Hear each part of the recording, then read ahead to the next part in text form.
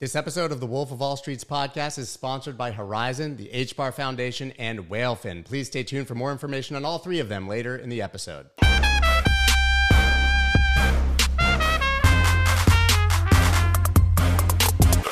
What's up, everybody? I'm Scott Melker, and this is the Wolf of All Streets podcast, where twice every week I talk to your favorite personalities from the worlds of Bitcoin, trading, music, sports, art, politics, basically anyone with a good story to tell. Now, the hottest topic in crypto has been regulation for the past few months. Everybody trying to figure out what the United States is going to do and how it's going to impact the industry. But as much as we'd like to think so, we're not the only industry in the world that's ever had to deal with this problem. And today's guest has definitely been down this path before. Matt Kalish is the co-founder of DraftKings. So obviously has dealt probably with federal regulators as well as state to state, trying to figure out what they can and cannot do to operate their business. He's also a self-proclaimed NFT bull, so I can't wait to hear more about that. Matt, thank you so much for joining me today. Hey, Scott, how are you? So listen, I'm a huge daily fantasy sports enthusiast. I've been using DraftKings for years. One day I was traveling, I landed in Las Vegas. I went to set my lineup and I couldn't do it. And I couldn't believe that Nevada, of all places where everything is seemingly legal, blocked me from daily fantasy. Why is it that Nevada does not allow your product? Well, it's one of the things that, DraftKings really does well is state by state regulation. Our fantasy products in almost every state, but it's not in every single state. And Nevada is one of the ones we don't operate in. So all of our tech has been built sort of assuming that every state is going to pass different regulation, offer different products. And through our geolocation tech, we're able to kind of locate where you are and apply the right products and regulations to your experience when you sign in. Which makes perfect sense. I just found it surprising that state of all of them in the union would be the one where it was problematic. But I guess, I've been surprised before. So like I said, I've been a fanatical user of your product for a very long time. I love daily fantasy, but it wasn't always available everywhere, sort of as you just alluded to. And you guys have had a long road with regulators. And now I have to imagine you're seeing some corollary with what's happening in the crypto industry and trying to get this regulated. So what was that process like? When did it start? And how did you get to where you are today? I would say back in 2016 was probably the heaviest kind of initial effort on government affairs. And what we found is really there's just a tremendous amount of education required on the legislative process to make sure that the people who are making decisions on the bills understand the product. They understand perspectives from all the stakeholders, consumers, et cetera. And just providing that education has been really important for whether it's daily fantasy sports or more recently in sports betting, in iGaming. These are products that legislators haven't always used and they're not always as close to as we are. So just being able to demo the product, explain like what kind of protections are important to consumers, give some insight into the offshore black markets that people are using today and what some of the gaps in consumer protection are that we can fill through a regulated offering. Those are like the main tenets of what we're up to when we talk to government officials. That's an interesting point, and one that definitely exists in the crypto space, is that if they can't do it here, people are generally going to find a way to do it, right? And it's probably going to be through something less regulated and maybe less trustworthy. Yeah, I mean, if you're doing sports betting on an offshore sports book, you can do it. It's not always as good of an experience. You might charge, a deposit on your card and it shows up on your bank statement as like you bought $1,000 of golf balls. You want to do a withdrawal and it takes 6 to 8 weeks, and sometimes they're canceled. Sometimes there's onerous fees. Like there's a lot of things that can hinder a great experience. And then more importantly, there's no job creation in the US, no tax revenue coming into the States, and there's no oversight to guarantee a good consumer experience. And so these are things that the regulation, if done well, can really solve. Right. I mean, the role of regulators in theory is obviously to protect consumers. I think in the crypto space, a lot of us think it ends up protecting consumers from the opportunity to make life-changing money in products that are relatively safe. Seeing what the crypto industry is going through, would you say that there should be hope that the regulators will come to a reasonable conclusion and they'll give us a positive framework? Because I think a lot of the issue comes with just the confusion. I think a lot of people in the crypto space would actually rather just have clarity, even if it's negative, than no clarity at all. Yeah, I think so. It's particularly interesting too, because so many people really despise traditional finance and the institutions and, the bank late charges and fees and all these different things, unequal access to credit. There's a lot of issues that are, have led to traditional finance being heavily disliked. It's probably like one of the industries that people would most want independence from, and crypto really solved that in a big way. Not that it doesn't have its own risks, but it's sort of there's an independence in the spirit around people that are in the crypto space in the community that I think want a little bit of hands off when it comes to regulation. They want government to kind of keep their hands off a bit, like some level of protection, but it, in a sense, like coming from the community, and like the community enforcing those protections is almost more the spirit than the government coming in and doing it. So I think finding the right balance between like what are the important protections that are needed to make sure people are safe when they're trying to get started in crypto and they're not getting scammed and things like that. That piece is important, I think, but not being so heavy-handed that you kind of kill the spirit of like a really exciting, innovative kind of part of our life now. Right. I agree. I think that, for the individual, obviously it's exactly as you described, but there's a lot of innovation happening in this space. Right. And I know that you guys have crossed over with that, and we'll talk about that in a bit. And they're just going to go offshore if they don't get clarity. And it's really a missed opportunity, I think, for the United States if they don't get it right and allow entrepreneurs to operate within a framework in the United States. I'm sure you've seen that in your industry as well. Yeah, absolutely. I think that's always the toughest needle to thread is, you want to have things like reasonable tax rates, reasonable regulations so that it's possible to operate and compete with like a black market operation. But you don't want to be like so hands off where, you're not giving the desired impact of like, consumer experience, safety, generating revenue, creating jobs, like those things are important too. It's always tough to find the balance. And I think one of the biggest headwinds is often people making the laws sometimes don't have a lot of experience with the products and they don't really understand them well enough. And, going through the right amount of rigor to educate yourself is always important there. You mean octogenarians don't understand the internet and digital money? It's shocking, right? But that you can't blame them for that either, right? So I think there is a balance. It's easy to get really mad at them, but for them to do the work is very, very complicated, as you said. So I think there has to be a balance. And I think the onus to some degree actually is on the community to reach out to them and educate them and let them know how important it is. Yeah. I think there's a lot of like interesting topics coming up. Like at DraftKings, we set up an NFT marketplace that, a lot of our customers were interested in collectibles. They became interested in crypto and digital collectibles this year, but maybe didn't have a ton of experience with it. And so we set up a system which is just very easy to use. Like you can use your existing DraftKings account, your existing wallet to pay for collectibles. We'll hold custody of them. So you don't have to worry about like, oops, I told somebody my seed phrase and they like took all of my NFTs, while you're still learning. So like there's some protections there, but it gives you that initial experience. And I think that there's a lot of people, like millions and millions of people who are at that stage right now where they're like, crypto is pretty interesting. NFTs are interesting. I want to get involved, but there's some issues with like getting set up and getting started that feel daunting.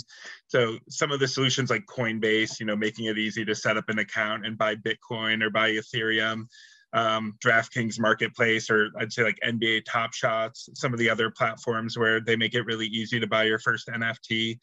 Like these are the first step, and then next thing you know, people are buying hardware wallets and they're on OpenSea and they're really kind of taking custody and taking a lot of empowerment over their assets. Yeah, that's interesting. I've made that argument that UI UX problems are really the main barrier to mainstream adoption, right? We could talk about how amazing everything is, but if grandma needs to like open a MetaMask wallet and somehow fund it and then connect it to some site, it's just not going to happen, right? And so I kind of point to Top Shot as the biggest, probably has opening the most doors to mainstream adoption of almost anything that we've seen yet. My friends, anecdotally, who are, like 40 something Wall Street guys that I could never get to buy Bitcoin, they all got obsessed with Top Shot and started, buying gifts of guys dunking, right? That was interesting to them and sort of was the gateway into crypto. So making that more exciting, more accessible, I think, as you touched on, that's really the key to bringing more people into crypto. Yeah, just getting started. When I first bought, I didn't know much about NFTs until March. And then I bought my first NFT was a CryptoPunk in March. It was probably like nice. early mid-March.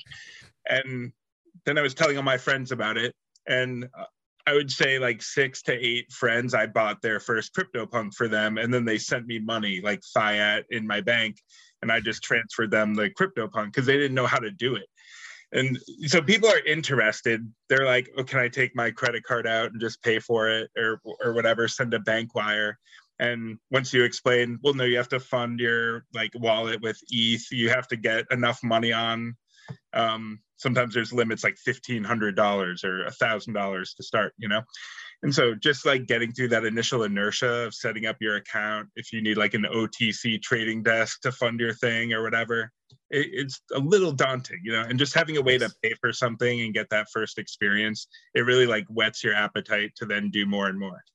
But very few people say, hey, my first experience with crypto was buying a CryptoPunk, which is like the most coveted NFT you could possibly have. So something had to have gotten you into it for you to go straight to the top and buy a CryptoPunk and then obviously buy them for your friends. What was it that got you into NFTs in the first place? Well, I was following a lot of collectibles, like the sports, like on my desk, I have all these, PSA and BGS slabs and stuff. I was collecting lots of cards during COVID, and I was part of that community of, it wasn't a big part of my life before the lockdowns, but then lots of people were getting into more of these alternative investments, buying sports cards. Everything was skyrocketing. So Q1 of this year, like Jan, Feb, I was buying a lot of cards, and then I saw a bunch of my friends start getting into Top Shots, and they were starting to look around like what else is out there in NFT land. And it was Gary Vaynerchuk who showed me CryptoPunks the first time. We now do a podcast. We're on like episode 12, I think, of our podcast where we talk about sports betting and NFTs. And we started that back in, I think it was May. But he showed me, and I bought my first one, first CryptoPunk. That was the first NFT I ever bought. And I could just tell like the strength of that community was so strong, and it was small, but it was about to explode. So I was like, I want to get all my friends in there. Jason and Paul, my 2 partners at DraftKings, both bought, CryptoPunks. A bunch of our board members, Shalom McKenzie, who we bought his company called SB Tech. He's the biggest shareholder of DraftKings. He bought an alien on the Sotheby's auction for like $12 million. God. So it's a big part of our like inner circle here at DraftKings. And as the wave rode all year long, we just kept going deeper and deeper. And not just as consumers and fans of it, but like we wanted to bring that experience to our audience as well. We knew that they would love it. Okay, did you buy it as something that you intended to hold forever, or was there a mania at which point you or some of your friends said, maybe a few $1,000,000 is a pretty good deal for this JPEG and sold? Yeah, I'm always buying and selling just for fun. Like I've probably spent, oh God, I don't even want to guess. It's all on the blockchain. People know because they know my wallet. They know your wallets, of course. It secret. Yeah. So every time I buy something, I get texts and like Instagram messages and stuff. But like millions and millions of dollars of JPEGs. And then when I sell something, typically I'm just reinvesting it and buying more. So it's been just kind of like a crazy whirlwind of following the industry, following all the new projects, trying to get more people involved. And I think we're pretty early in the process. I literally had somebody once have me buy a JPEG for them, and then sent me the money through FTX. I thought that they needed to like send me cash because they didn't have crypto set up. And they didn't even realize that, oh, well, if I have FTX set up, I can just buy it myself. So like people just don't get NFTs that well yet. I think we're still pretty early in the process. I think we're still exceptionally early. But that said, I think that some of the JPEG sort of mania is a bit of a bubble. I don't think that all of it obviously will make it, but punks, apes, the obvious ones with the strong communities that are building brands around it, I think will be here forever, right? And will maintain their value.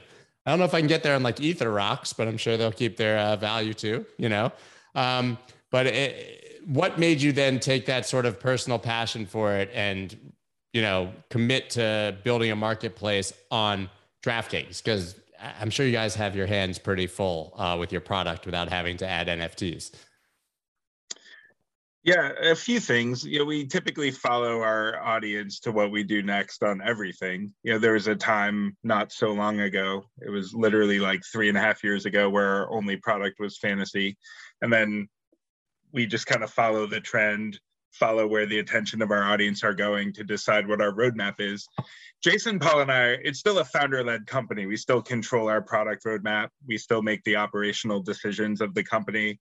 Like, my team is over 1,000 people. Paul, similar, So the majority of the company report to Jason, Paul, and I, and we're still driving very much the roadmap of the company.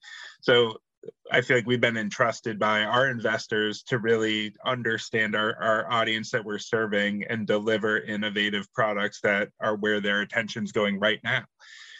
We've been right about that a few times. We came up with fantasy sports that turned out to be pretty big industry, 10 million plus customers acquired. We launched sports betting and became one of the biggest sports betting platforms in the country. We entered iGaming and did the same thing. So we've had like 3 or 4 wins on this front that have led to like that trust in us to drive the roadmap. And this is what's next. I mean, I think with collectibles, with NFTs, this digital NFT marketplace, I think, is taking so much attention. It's such a big part of culture. We felt like we're either going to go where our audience is or they're going there without us. It's that kind of Makes thing. sense. People aren't going to stop paying attention to collectibles and NFTs. It's just not going to happen. It's ingrained in culture. And so we decided, instead of, letting that siphon the attention of our audience away, we wanted to be a leader in that space. And that's what we've been doing over the last 6 months. Yeah, I think a lot of people don't understand just how big fantasy sports are, that they're multiple factors larger than the actual sports that are underlying, right? I mean, the NFL is a fraction of fantasy football, right? As far as the amount of people participating and the amount of money in it. Is that true? Like, in terms of how much money is spent on fantasy sports and the earnings of the platforms in fantasy sports, much more than the NFL. Oh, sure. This is the way many that factors. Yeah, the way people engage with NFL is through fantasy and through sports betting. A few other things, like maybe they have an office pool or they're playing Super Bowl squares. But DraftKings, this is really how people engage with football. And millions of people show up every Sunday. They're playing, drafting fantasy teams. They're betting, whatever they want. We have thousands of lines for every game. You could bet on like how many yards certain people will get or whatever, how many catches, how many pass attempts, penalties, whatever. So literally everything you can imagine, you can bet on, and like building out that experience has become like the number one way that people are engaging now at this point. Yeah, it's absolutely life consuming, everything that you guys offer, right? I remember that path from just being a seasonal fantasy player for all these decades, right? With all of my friends. And of course, you experience a guy breaks his leg and your season's basically over. So then everybody understood the appeal of daily fantasy, which was I get to draft a new team every week and I don't have to deal with that. But now, like you said, I can bet on how many yards, how many touchdowns, literally everything. And it's all consuming and incredibly fun, right? And so it's just a massive industry. Do you see, with what you're offering in NFTs, that maybe we're at the seasonal fantasy level and we're going to now start to see all of these other iterations and things in the marketplace that you guys are developing that we haven't even thought about yet? I think so. Mainly with, I think the initial projects that we've seen, a lot of them have been digital art or collectibles or some kind of digital identity, like a profile style, collection.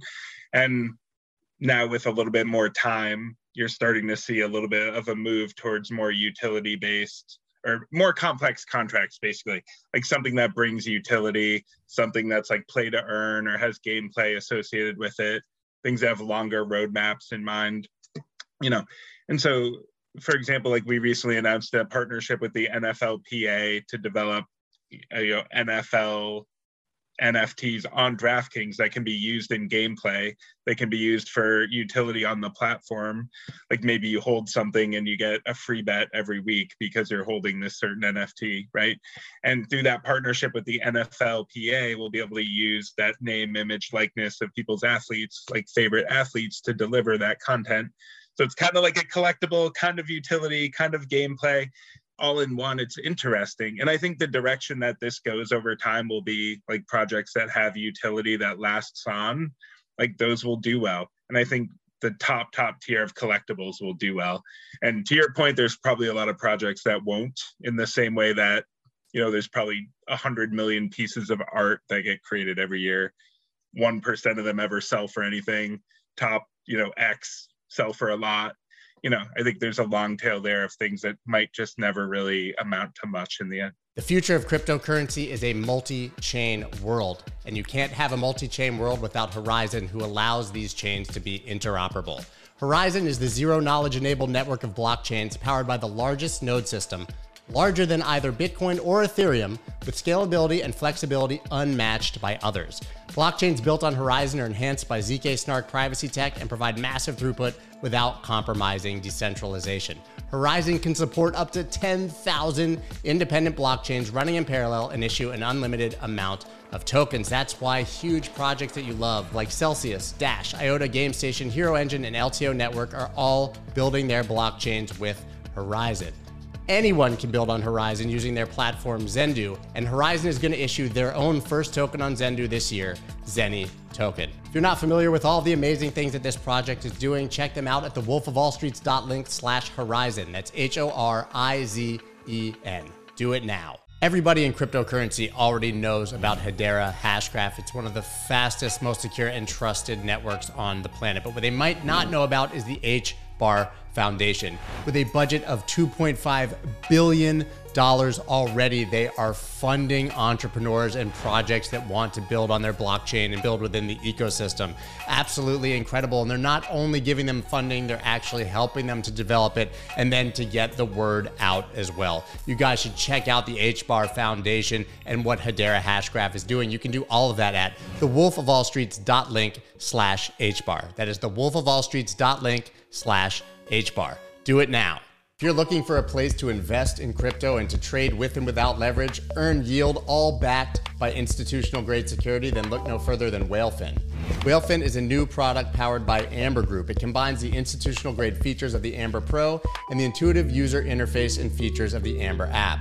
As we enter the metaverse, individual wealth is being built and managed in totally new ways. Whalefin is an all-in-one digital asset platform serving as the gateway to the metaverse and your secure digital wealth partner. Guys, Whalefin combines the world's best investing technology with valuable investment research. It provides the best prices from 100+ exchanges and venues, all, as I said, with institutional backing and institutional grade security. If you're looking for more information and the perfect platform for trading and investing, then please go to www.thewolfofallstreets.link/Whalefin. That's /WHALEFIN. Check them out now. Right. I think that that's a necessary part of innovation, right? I mean, people always point at like the .com bubble as this horrible thing, but that's what gave us Google and Amazon and all of these world-changing companies. When there's an exciting opportunity to innovate in technology, all of the entrepreneurs go there and most of them fail, right? I don't think that's any different than this market or any other.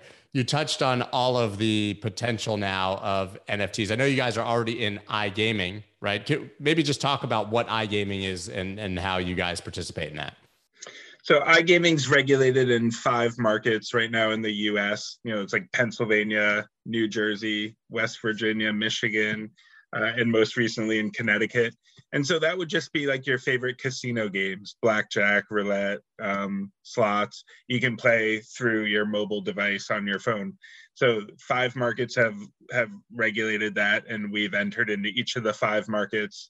And it's been just a tremendously popular product for us, really complementary with the sportsbook and with the fantasy offerings. It's a kind of around the clock offering that can engage our audience. So it doesn't like behold itself to the sports schedule, which is what we've been used to historically. Right.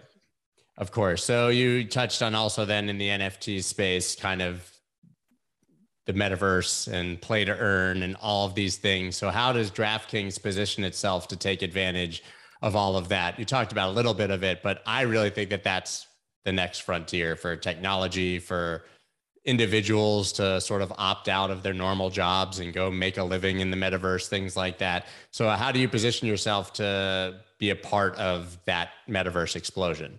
Yeah, it's interesting. I thought of that as sort of digital identity and what do you have, like from a digital standpoint, where everybody can see kind of what you're up to. What do you have in terms of access or in terms of utility in that like digital world?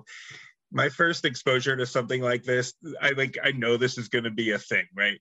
My first exposure was probably, World of Warcraft was a game I played 20 years ago, right? And you spend all this time. I remember I looked once and I spent like 30 days in this game, like 30 days by the hour if you add it up. I was like, holy shit. I spent it was probably in like 6 months too. I think I was like never not on the game. And what are you doing? You're just running around, you're engaging with other people, you have like your digital person that you represent in the game, you're chatting, you're trying to improve that identity. And I think like now the technology and the capabilities to bring that sort of concept to life are so much greater than they've ever been before. There's the whole DeFi, like the personal finance side of it, where you can transact, you can add to your identity in new ways, you can add things that will give you utility. It's, I think, pretty boundless right now, and we're really just getting started. Yeah, you can do all those things, and now they can translate to value in the real world and not just in the game, right? I think that's the real sort of light bulb moment, is like I can go basically play World of Warcraft, and then I can sell all the stuff that I bought and literally pay my rent. Yeah, right? I mean, pretty it's much. incredible. Pretty much. Yeah. Or I can go get a job and sell World of Warcraft characters their skins inside the metaverse. Well, I can't wait to see who my new like overlord is, whether it's Mark Zuckerberg or it's probably actually like a 14-year-old in their mom's basement right now who's going to be all of our new overlord of the metaverse.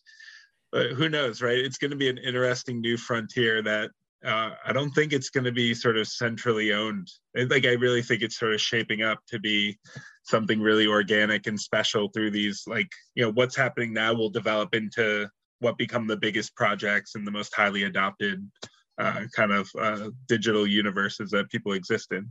Yeah, I like the Facebook move towards the metaverse. I think it's natural, but that doesn't mean I want anything to do with it, right? I have enough crazy people screaming at me conspiracy theories on my Facebook feed to need to do it with like my VR helmet on, and yelling at my avatar.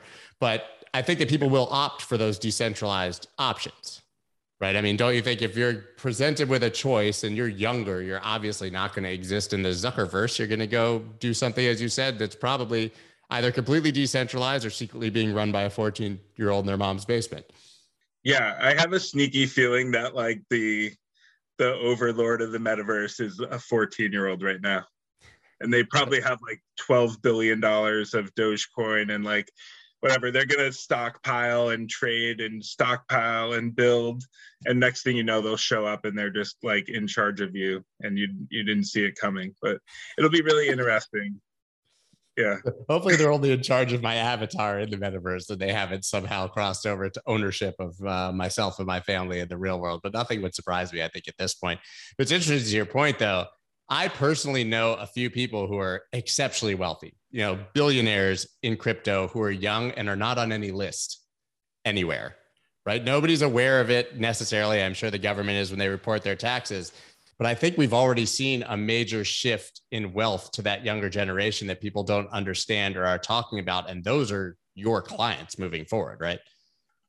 Well, I think that there's definitely like, my guess would be the richest person in the world is probably somebody that nobody don't know about right now. And they probably have a bunch of wallets. They're probably not based in the States and they're probably like have way more money than you think. It's a really, really just kind of interesting dynamic what's happened with the growth of crypto. So many coins are up, 100x plus. It's just so possible to see a giant move in somebody's net worth like that. And yeah, I think it's also just like such an early stage that there's reason to believe that momentum will continue. Like if you're a bull in the space, it's not hard to construct like these arguments that whatever a 1 trillion market cap for Bitcoin's not that much, or whatever, like 400 million Ethereum market cap for like a leading smart contract platform. Like that's not that big of a market cap, like it's easy to construct these over time as more adoption comes in. These are going to go up and up, right? So it'll be interesting to see what pans out and what doesn't, but I think the winners here will win a lot. I agree. You talked about a deal that you just announced with the NFLPA, which is so interesting because the NFLPA obviously is very separate from the NFL.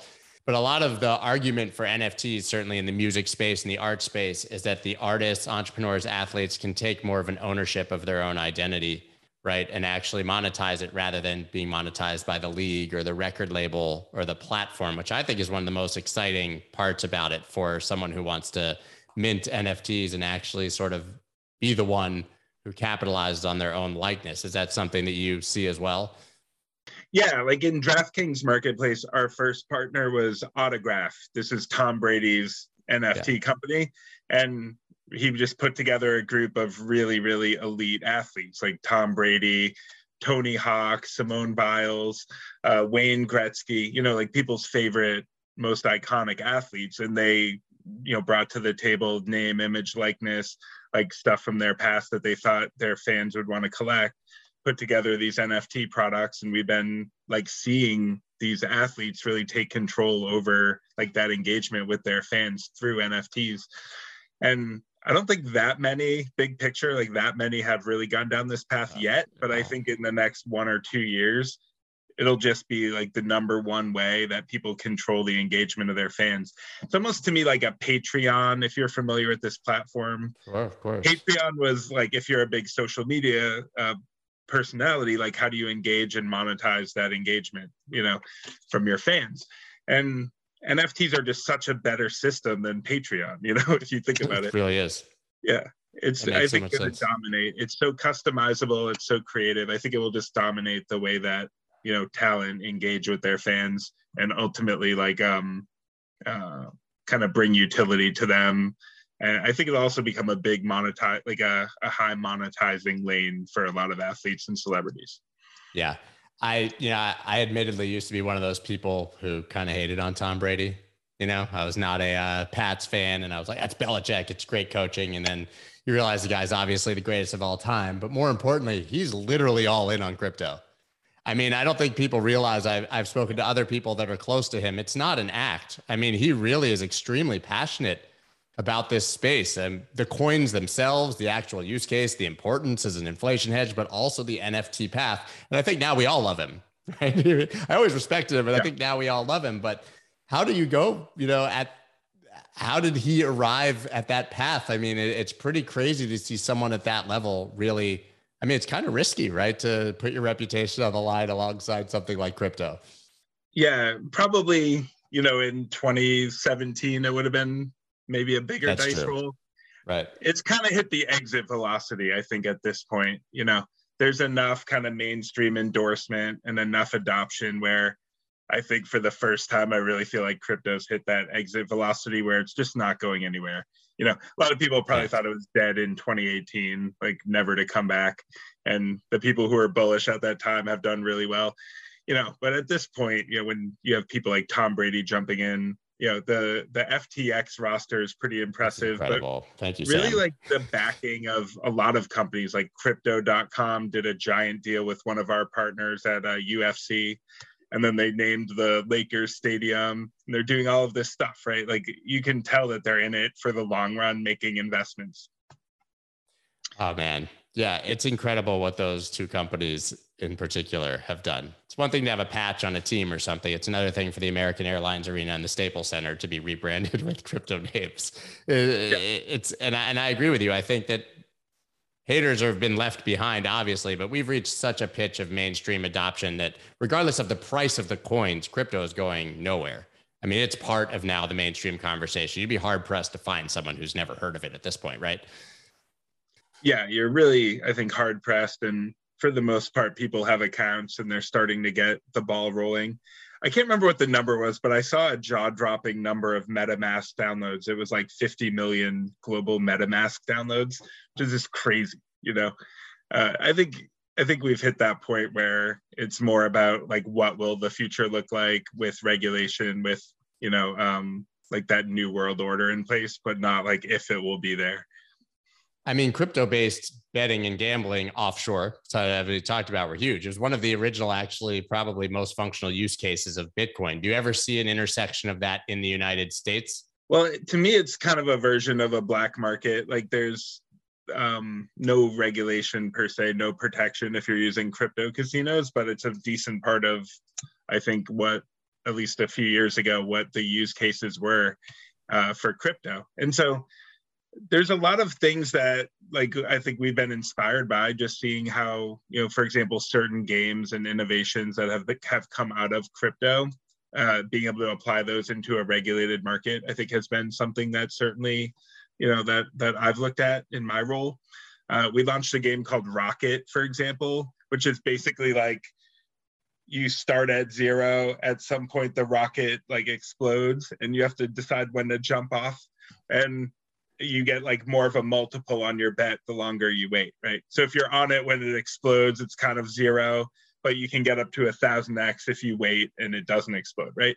That's a game that came from, you know, crypto that we adopted. We went through the right process to get it regulated, and then we launched it in, you know, the US casino market. So I think that there's a lot of inspiration that can come from maybe like a place like that and then be adopted by, you know, a regulated operator. I mean, that's exactly like tracking like the 2017 crypto bull market or any bull market, right? Is how long do you wait before you jump out and cash in, or do you ride it all the way down to the bottom? That game sounds pretty amazing that way. And a lot of people say that, you know, crypto is gambling. I mean, I don't agree at the core, but obviously anyone who's trading, I guess, to some degree, you know, has a bit of gambler in them. Do you see any sort of corollaries between what the products you guys are offering and maybe what crypto traders are doing? And could there be an intersection there? Yeah, I think it's like any form of investment, really, where I'm sure that most people buy crypto hoping that it grows in value over time. Like when you buy Bitcoin or Ethereum, the thesis is like, I think that this is going to go up in time. So similar to any stock you might buy or whatever else. So I think that it's certainly looked at that way. And the volatility is maybe the difference, right? Like it can go up or down 10% in a day. It gives you a different experience than, you're not typically seeing stocks go up and down 10% every day. It's just not common. Right. So I think it gives you a more beta, more volatile type of experience. But at the end of the day, I think everyone's hope is the same as any other investment. Like it goes up over time. Yeah, you obviously are far down the NFT rabbit hole. Did you ever go down the actual Bitcoin and Ethereum rabbit hole? Do you own the coins? Do you believe in them? Or are you more into the technological side and the collectible side? I literally bought my first Bitcoin this week. There was this little dip in the market where it went from, I think it was like 65K to 48. And so I bought Bitcoin at 48K. It was like my first time ever entering Bitcoin, but Ethereum, I had, you know, accumulated a decent amount earlier in the year. What got me in was NFTs. Like you bought NFTs with Ethereum. So I started by buying ETH and then buying NFTs. That's like my entry point into crypto.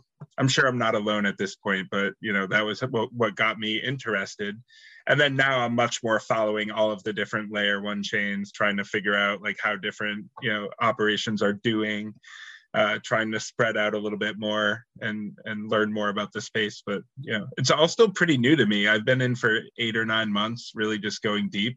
And I think that there's a decent amount of people in my same situation right now. Yeah. Maybe like 6 months in, they're trying to figure out like where they want to spend their time going into 2022.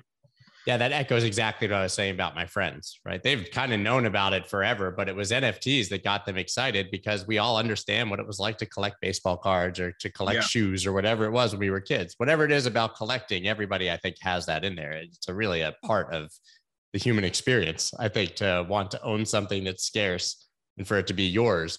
And it's interesting because all those years we thought that Bitcoin was sort of the gateway drug into crypto, right? People would care about an inflation hedge or digital gold or all these things. It didn't even come close to what the NFT boom has done. But why did you finally decide to buy Bitcoin? So I had a friend who said to me, he's like, there's only 21 million Bitcoin. And like, once it's gone, it's gone. And he's like, you could buy like X amount of Bitcoin and then you own this % of all the Bitcoin forever. So he was kind of like pitching me on the fixed supply. And I was like, the world doesn't work on fixed supply typically, right? We just take out the money printer and you just make the amount that you need and then you spend it and you make more. And so Like, I'm not sure how much the fixed supply will ultimately matter, but it's kind of like a different angle than what most money looks like. So it's like, I want to try to see what that capped 21 million supply over the course of like 5 years, what happens as crypto adoption just grows, hopefully through the roof.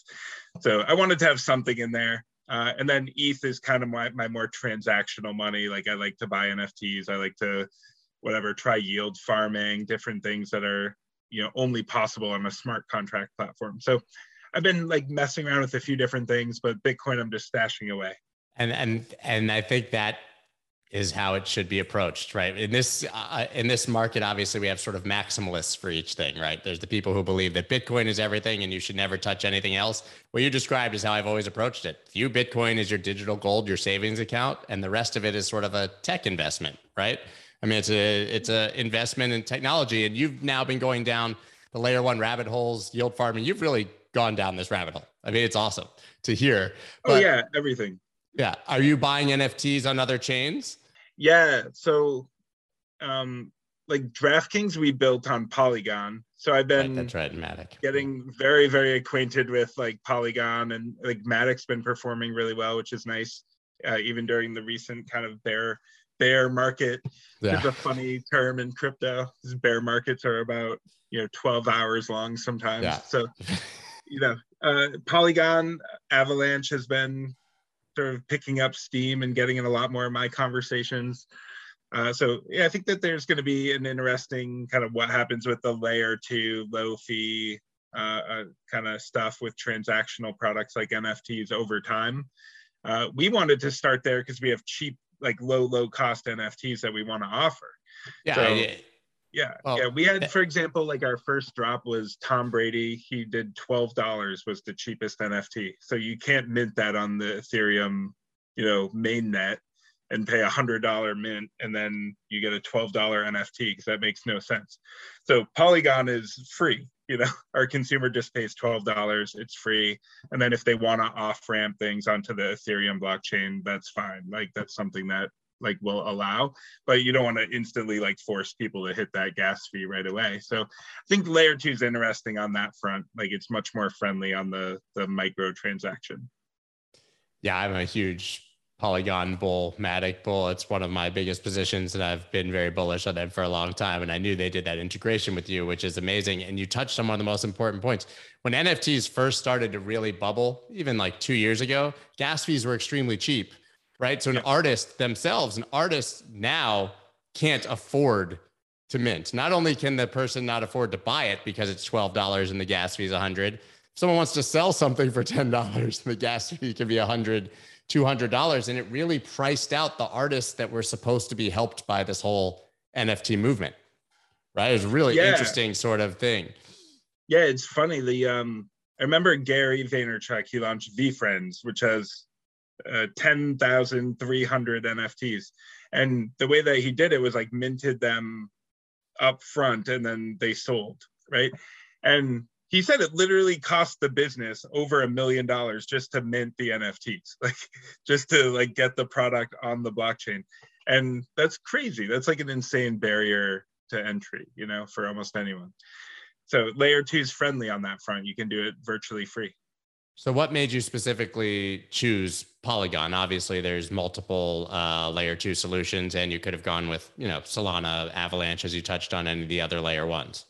Yeah, it was really 2 things. Like, first, we wanted a solution that on the transaction fees, it was going to be consumer friendly and like a good entry point that we could integrate with our existing experience. So if we wanted to take low cost payments and not have onerous fees, it had to be something like a Polygon. And then the second one was we did a strategic partnership with them, which allowed us to go deeper on like a long-term relationship. So when we looked at the different options, an important factor was, the idea of doing more of a strategic alliance over the long term. And so, we want to like be a validator on the platform, for example. We want to have a deeper partnership than just kind of using it. And so that was something that we factored in, was like the depth of the relationship. What's your experience been like with yield farming and DeFi, since you've obviously touched on that as well? Well, it's really interesting. I think I see the appeal that multiple of these products have, and mainly headlined by you'll get better returns than leaving your money in a checking account or at a traditional bank.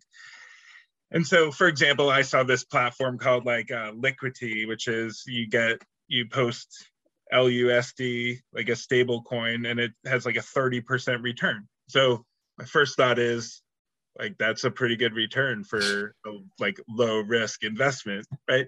And so as I learned more, I'm like, okay, you're basically taking a slightly better return to a much better return in exchange for taking the risk that you get rugged or there's some kind of smart contract problem or whatever. And so my take on it is put in money that you're willing to lose 100% of. If you have any concern about that scenario, don't even mess around with yield farming. But if you like the idea of having a potential decent return and you're okay with the risk of what if the contract has a problem or there's some kind of rug pull, then I think it's good to have some amount of your money in products like yield farms. Have you been rugged? So not a brutal one. No, not really. I've had things that didn't work out as well as I hoped, but I haven't had a total pull yet. I know a lot of people though who have had experiences like that, and it's a real factor. I think even if you tell yourself I'm okay getting rugged and if something bad happens and it goes to zero, I'm okay. I think a lot of people tell themselves that but don't really mean it, and then when it happens they're very unhappy. So really take that seriously. I think if you're messing around with these DeFi products, just have an appropriate amount of money in them. Don't do anything that would impact your lifestyle if it goes badly. What you just said is something echoes something I talk about all the time.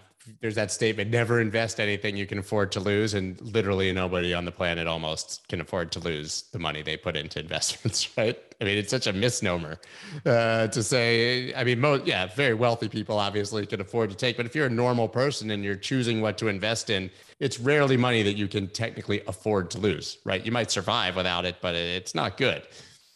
Yeah. And in those cases, I would completely stay away. There's no reason to mess around. I mean, these are very new evolving platforms that are not stable often, and they have risk, a lot of risk. Sometimes it's 20% chance that you lose 100% of your money type of things. Yeah, it's not good. It's not the place to play with. If that's the situation, I would just completely stay out of it.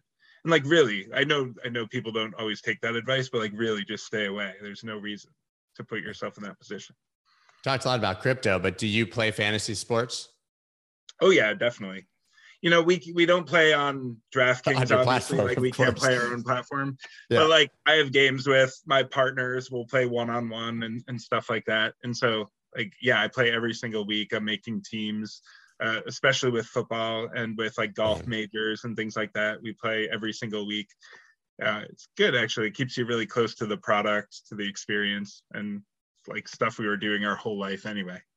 Yeah, I love everything that you guys are doing. Like I said, I'm a huge fan and an enthusiast. So where can everybody check you out after this conversation, and also check out everything that DraftKings has? All right. I'm on Twitter. It's Matt Kalish, MattKalish on Twitter. That's the best place. I'm mostly on there. I'm on a couple other platforms very scarcely. And DraftKings, you can download in the App Store. DraftKings Sportsbook. We're in over 10 states now, so the state-by-state rollout's really kicking off. Most recently, we've entered Arizona, Connecticut, New York is coming soon, if you've seen that in the news. So lots of different state expansion going on all of the time.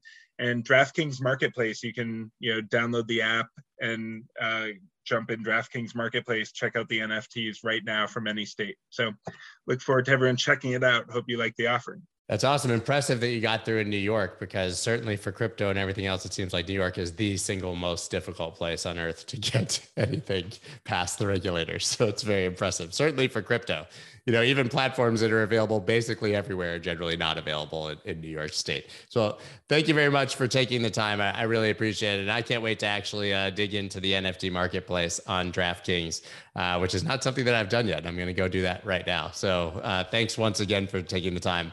Thank you, Scott. See you.